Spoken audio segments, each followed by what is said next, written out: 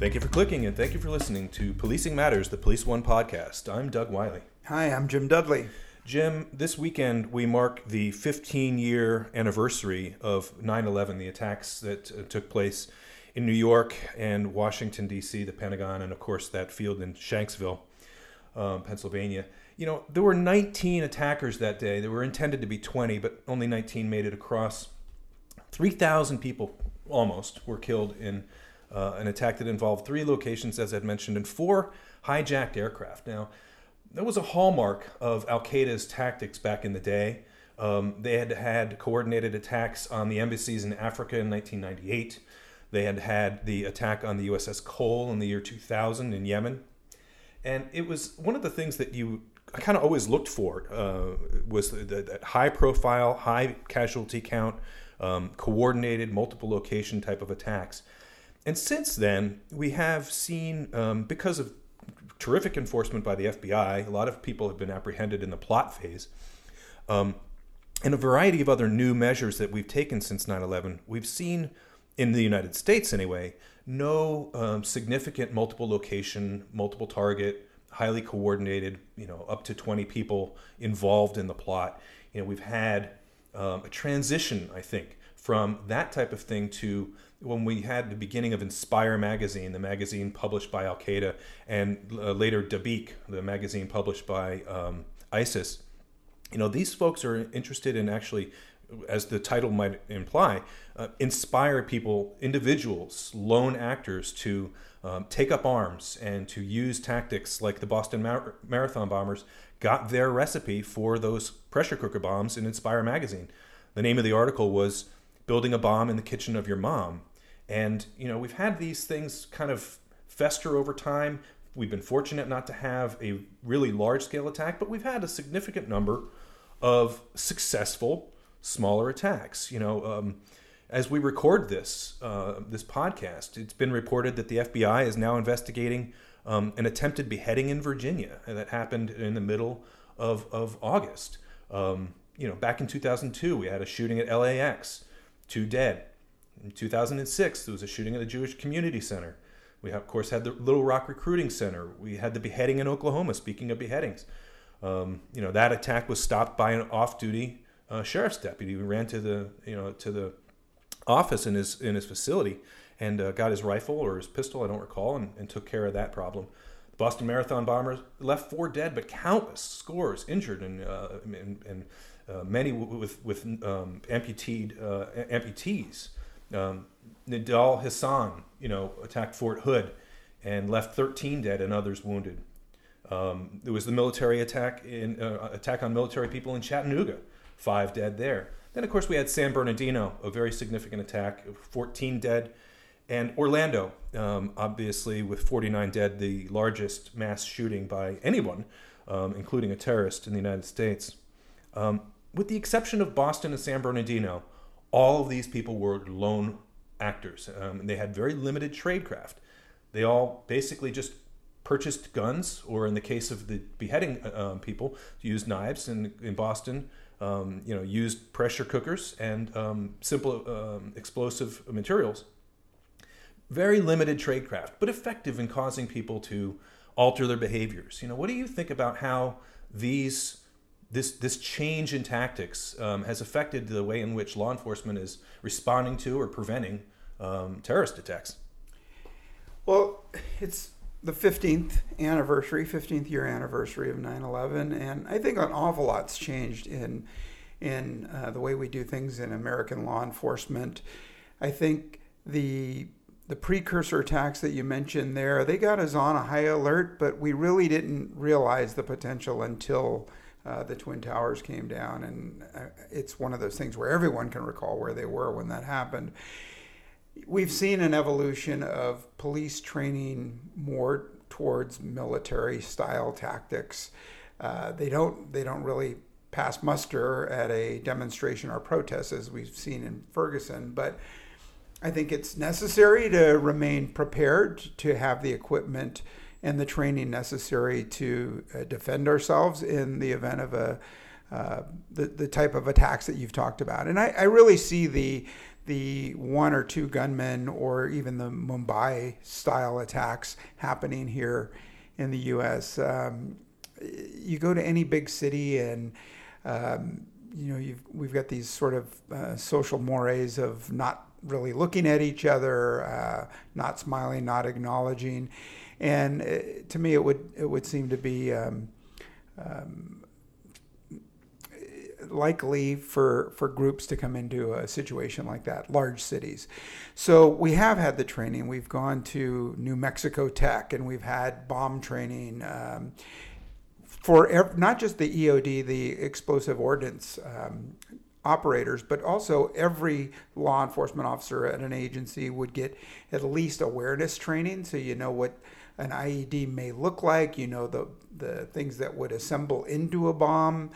You know about TLOs, terrorism liaison officers, and so these are all really good prevention steps before the attack. So things to look out for when you're taking a police report or investigating a situation with a neighbor reports suspicious smells or activity coming from an apartment or a house. In the actual tactical training, we have had that as well. We talk all the time about active shooters, and we're usually talking about workplace violence type situations. But more and more, you see law enforcement officers ready to on the fly change gears and move towards the point of attack, regardless of how it's manifested. Yeah, and you know we saw that in particular. The active shooter response type of training become very effective in San Bernardino and in Orlando. In San Bernardino, I contend, and I'm not alone, that that attack on the community center was a target of opportunity and the first of what they wanted to be a series of attacks. They had constructed, I believe, if I recall correctly, in the neighborhood of a dozen or a dozen and a half pipe bombs. They brought just one to that attack. The fact alone tells me that they were looking to use those pipe bombs someplace else. They got into a shootout with law enforcement in their vehicle, going from point A to point B, and I don't really know where they were going, but they were found in their car, killed in their car in a gunfight with police, leaving behind a vast amount of ammunition in their home as well as their bombs. Very effective by police response there. And of course in Orlando, we got into the Orlando situation. It was a standoff for quite a while. When it became evident that there was an exigent circumstance that guy was beginning to think about killing more people, SWAT worked its way in. They figured out a way to blow a couple of holes in the side of the building, extracted people from the side of the building. These are all very, very good police tactics. And I think that goes to your point of the training that cops have been receiving. And also the mindset. We're looking at the world through a different prism today than we were, at 8:44 in the morning East Coast time on 9/11. The world suddenly changed that day for everybody, not the least of whom law enforcement. Sure, and I think the Orlando police and law enforcement agencies in that area have taken some undue criticism for the delay in the actual suppression of the individual, but I thought it was a great example of how they shifted gears. They wanted to gather the intel. There was a break in the shooting, a break in the carnage. They used that time to rescue people and to formulate plans and gather intelligence. I know that we've seen on our own website people critical of Orlando saying it's still a long time, but you have to realize that hours passed with virtually no shooting taking place. So I think, again, the response was appropriate. Yeah, and their response was given the information that they had on the ground at the time. We always talk about Graham v. Connor. Well, let's apply that same thinking here. What those officers and commanders knew at the time was that there was an ongoing negotiation via phone. Yes, it was not constant, but there was contact ever so often with the gunman. There were no gunshots. Yes, the argument could be made that people may have bled out in that period of time. I totally understand that. But given the information that they had, they weren't going to send a whole bunch of SWAT cops into, get mowed down by someone who's just, in a better position and a better barricaded perch. It's just not a really good idea. it wouldn't be effective in rescuing people. And of course, when they did execute their plan, none of the cops got injured, and all of the innocents who were inside at the time of the rescue were rescued. So I think that that's important. I do too, and I think it's a good example of play like you practice and practice like you play. I went with a group to TEACS, the Texas Training Center, for Incident Command. And I recall in particular a scenario that was degenerating very quickly to the point where there was a building that was in collapse, that there were still people inside. And the question presented to the executive group was, do you send in another rescue team right now? Well, based on what was being told to us, we said, no, we don't. We're not sending more people in to be killed by this building collapse. And it was at a point where collapse was imminent, it was happening. And, those are really tough decisions that people in command on the scene have to make. And, it may not be a popular decision, but I think in the grand scheme of things, I think like Orlando, you've got to make those kind of decisions. Yeah. And one of the things we also have to do is continually look abroad for examples of what may happen here. And, I want to bring up, you mentioned Mumbai, swarm attacks, multiple location, multiple offender, multiple attacker type of attacks. We saw in Paris, the terrible multiple location attack, that's happened in Brussels. We've seen the attack in Nice not too long ago. My feeling is that the folks in San Bernardino, they were looking to go someplace else. They were looking to make a multiple location attack. It was prevented by law enforcement. But it's such a low-tech way in which you can put a city into utter chaos. Mm-hmm. You look at what happened, particularly in Paris, and the place was paralyzed for literally for days. You had the 12 or so hours of the siege, and then for hours and hours and hours, perhaps days after, whole sections of the city were shut down. And, it doesn't take a whole lot of intellect or tradecraft or capability, particularly when you have, I mentioned that everyone but the Boston and San Bernardino were all lone attackers, right? Mm-hmm. Well, the two that were multiple attackers, one were brothers and the other were married. So they had these very easy ways to collaborate behind closed doors in a relationship type of a situation where if you have, let's say, for example, 3 sons of a guy who's a radical, he can radicalize those 3 sons, and in 4 or 5 years, the kid who cooked off a bomb in Turkey and blew up the wedding was probably 13 or 14 years old.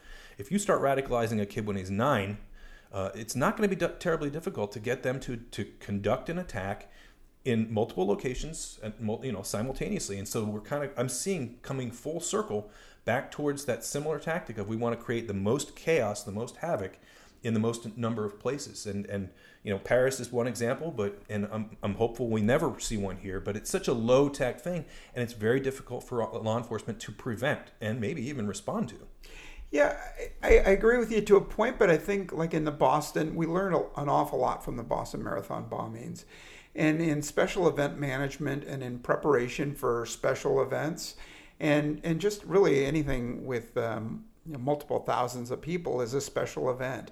And so if you have the pre-planning, if you know something's going to happen, we're not talking about a critical incident that occurs, but something, World Series, the Super Bowl, America's Cup yacht race, what have you, that you coordinate with the multiple agencies within your area at the local level, at the state level, at the federal level, and you bring them all in and you multiply your assets. You have a force multiplier. And then you also have additional budgets. You have overlays of intelligence gathering techniques, common operating platforms, eyes in the sky, radiation detectors, EOD teams, canines, all these things that could really help on the prevention side. And then, heaven forbid, it gets by, then you manage it and you mitigate and you use those resources there. Yeah, I think that you're absolutely right in that large-scale events like those you mentioned, the Super Bowl, things of that nature, they're incredibly well protected now. I think that that would be a very, very difficult target to hit for even the most skilled tradecraft. Will have a very difficult time even penetrating the perimeter of something like Super Bowl City that happened here in San Francisco. It would be very, very, very difficult to do. However, when you saw what happened in Paris, there was a soccer game going on kind of across the street from one of the main cafes where they torched off a couple of bombs. They didn't try to get into the stadium. They cooked it off at the cafe. And and then they moved on. And I think my point really is that we need to be prepared for this low tech.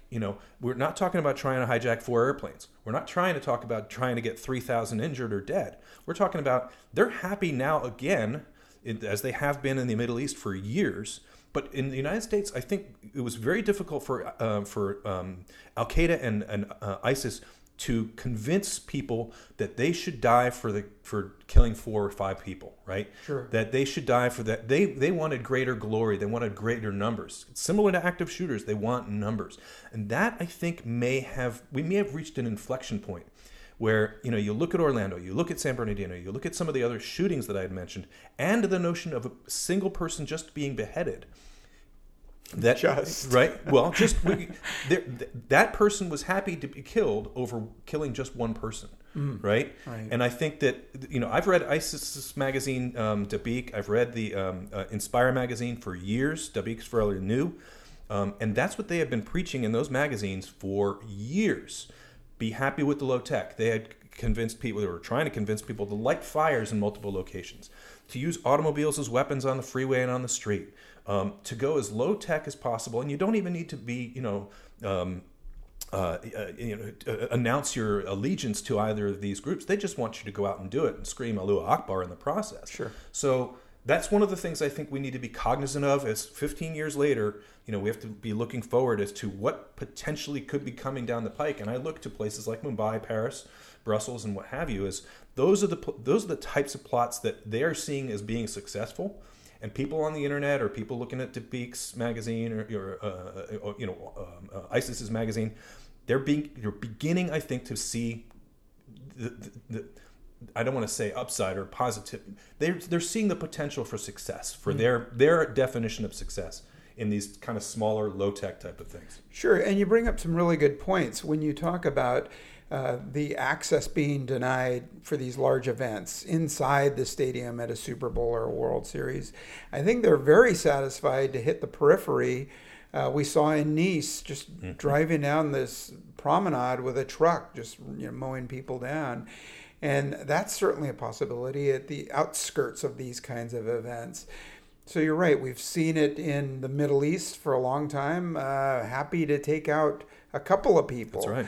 But hearkening back to when I was in Paris last month and the Euro Cup was going on, and I want to reiterate to law enforcement people out there at these events that the critical juncture are these choke points, the security checkpoints, where you might have a false sense of security because you have all these things at your disposal.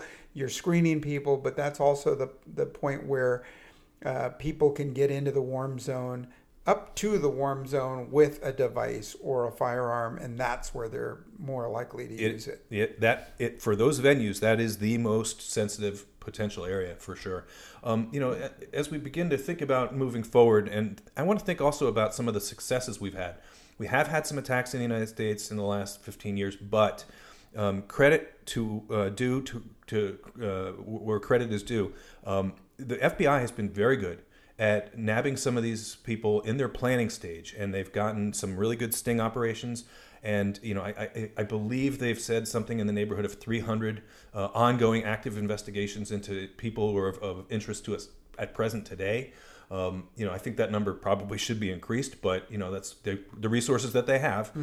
And also to local law enforcement who have been much more active in going to the JTTFs, using the information sharing that you can have with the terrorism liaison officer. I think that too can be increased.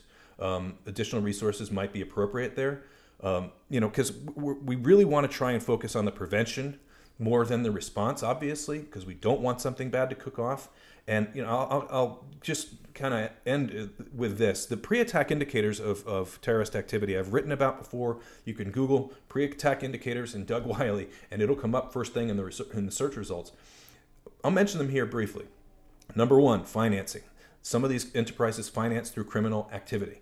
They rob, they steal, they use criminal enterprises such as even money laundering. Sure. And the next one is surveillance. You look for people who are in a place more than once for no reason. 3 times is a charm. You're there for the third time. There's probably a reason for it. Active elicitation, the activity of calling up places and probing via phone. Do you have security at that school? Or tell me what time are your hours, and when do you open? What time? How long are you there before you open? Probing security, that is to say, actually trying to make penetration into various locations. Acquiring supplies, that's an easy one. Now, sometimes it's not so easy. If some of those supplies over time are acquired that are, let's say fertilizer, and you happen to be a farmer, well, guess what? That's looks like a legitimate purchase, right? And then conducting dry runs. Obviously, this is the most visible stage. The 9/11 attackers conducted several dry runs. Were never spotted. No one ever knew what the heck was going on. But if you look for it, it's kind of the notion of left of bang, looking for anomalies and comparing them with the baseline. And then finally, obviously, deploying assets. That's, in San Bernardino, they deployed assets, and, officers had to, respond. And various attacks, you have to get there after the fact. And that's just an unfortunate reality we're looking at. Sure. And I mean, since those attacks, we've had the development of the use of drones, the high visibility, high definition drones. And we have laws against them, but like gun laws, who do they protect us from, right? I think biometrics and other technology are really key to this terrorism fight, and I really hope we're employing them here in the United States. I know they are at airports in Europe, and if we are using them, then we're really good, because I haven't seen it done, and if we're not, I can't wait for it to happen. Yeah, well, we can rely on various technologies, but really, and I've said this for years, American law enforcement are the front lines for American counterterrorism in the United States. You folks listening to this podcast are the number one protectors of our citizens against terrorist attacks by people who have either self-radicalized on the internet or are trying to attempt entry into this country from the sandbox overseas. And everyone out there needs to be commended for the fine work in investigations and response that you guys have been doing.